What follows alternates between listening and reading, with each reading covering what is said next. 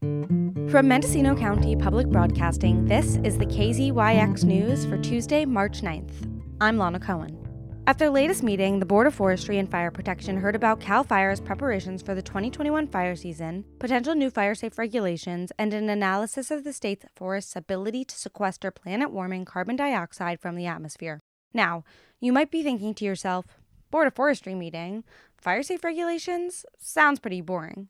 But these topics discussed at Wednesday's meeting could have huge implications on California residents in the near term and in the future. Is CAL FIRE ready to take on the impending fire season? Could new fire-safe regulations dictate who can build back their homes in the aftermath of a blaze and who can't? Can California's forests help the state reach net zero carbon goals? So yeah, some pretty significant stuff.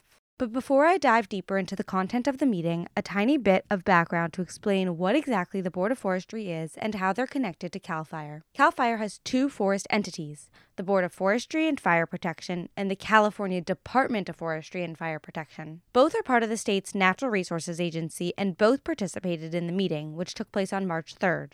Charged with developing the state's forest policy, the Board of Forestry has 9 members, all appointed by the governor and then approved by the state Senate. The California Department of Forestry and Fire Protection is what we all know better as CAL FIRE. That department is responsible for preventing and responding to wildfires on state land, approving timber harvest plans, managing the department's demonstration state forests, and a bunch of other stuff. Now, back to the meeting. Deputy Director of Resource Management, Helge Eng, kicked off the 8-hour session. He discussed how the department is planning for the impending fire season, which they anticipate could be another bad one. Good morning, board members. I will follow up on the fire season outlook. 99% of California is in fact abnormally dry at this point per the U.S. Drought Monitor. 85% of the state is in some recorded level of drought.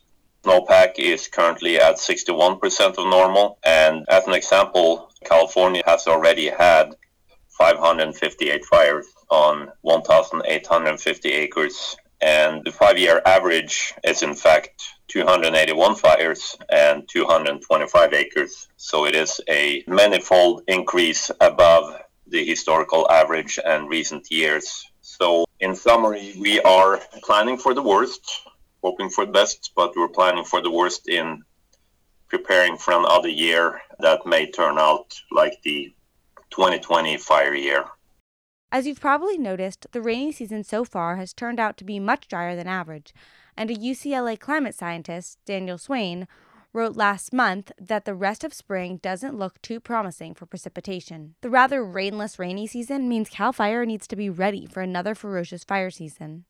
But the ongoing pandemic makes it difficult for them to pull all the resources together that they need. This is largely because CAL FIRE gets much of its manpower from prisoner crews from the California Department of Corrections and Rehabilitation. Many prisons are under quarantine, and the camps that CAL FIRE conducts to train prisoners to fight fires can't operate at full capacity due to COVID rules.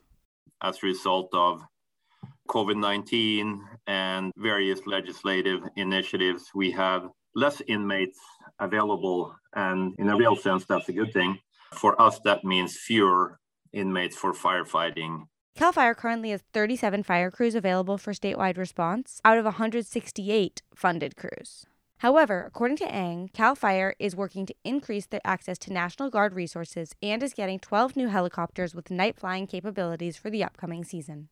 At the same time as preparing to deal with the 2021 fire season, CAL FIRE is thinking about how to rebuild in areas that burned in previous years. A large chunk of Wednesday's meeting was dedicated to discussing potential road rebuilding regulations that could have huge implications over whether or not emergency vehicles can access homes during wildfire, whether or not people can escape homes during a fire, and how difficult and affordable it is for homeowners to rebuild in certain areas.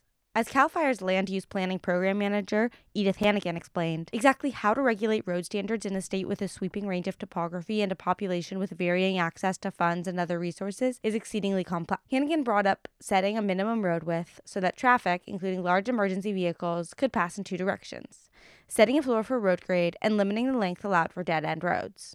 Towards the end of the meeting, the discussion switched over to carbon sequestration. Governor Gavin Newsom has promised aggressive action to combat climate change, and part of the plan is to use California's forests to absorb climate-warming carbon dioxide. Figuring out how much carbon all of California's forests sequester is a big project, as the forested land differs in vegetation type, density, and more. CAL FIRE has been taking inventories of the state's forests since the 1930s, but they are just recently looking into how much carbon the state's forests are absorbing and emitting. According to a presentation given at Wednesday's meeting by Nadia Tace, the state forests are sequestering around 27 million metric tons of carbon dioxide per year.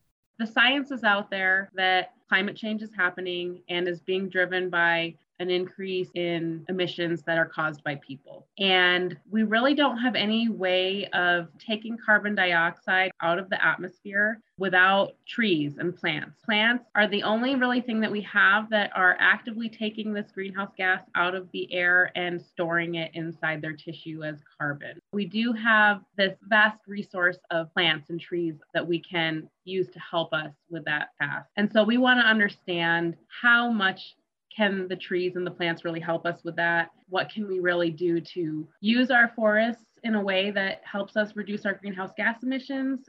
Going forward, CAL FIRE plans to work with American Forests, a nonprofit organization dedicated to protecting and restoring healthy forest ecosystems, to figure out how to most efficiently sequester carbon in the state, and look at what management practices best absorb carbon and combat climate change. For KZYX News, I'm Lana Cohen. For all our local news with photos and more, visit kzyx.org. You can also subscribe to the KZYX News podcast wherever you get your podcast. Visit kzyx.org.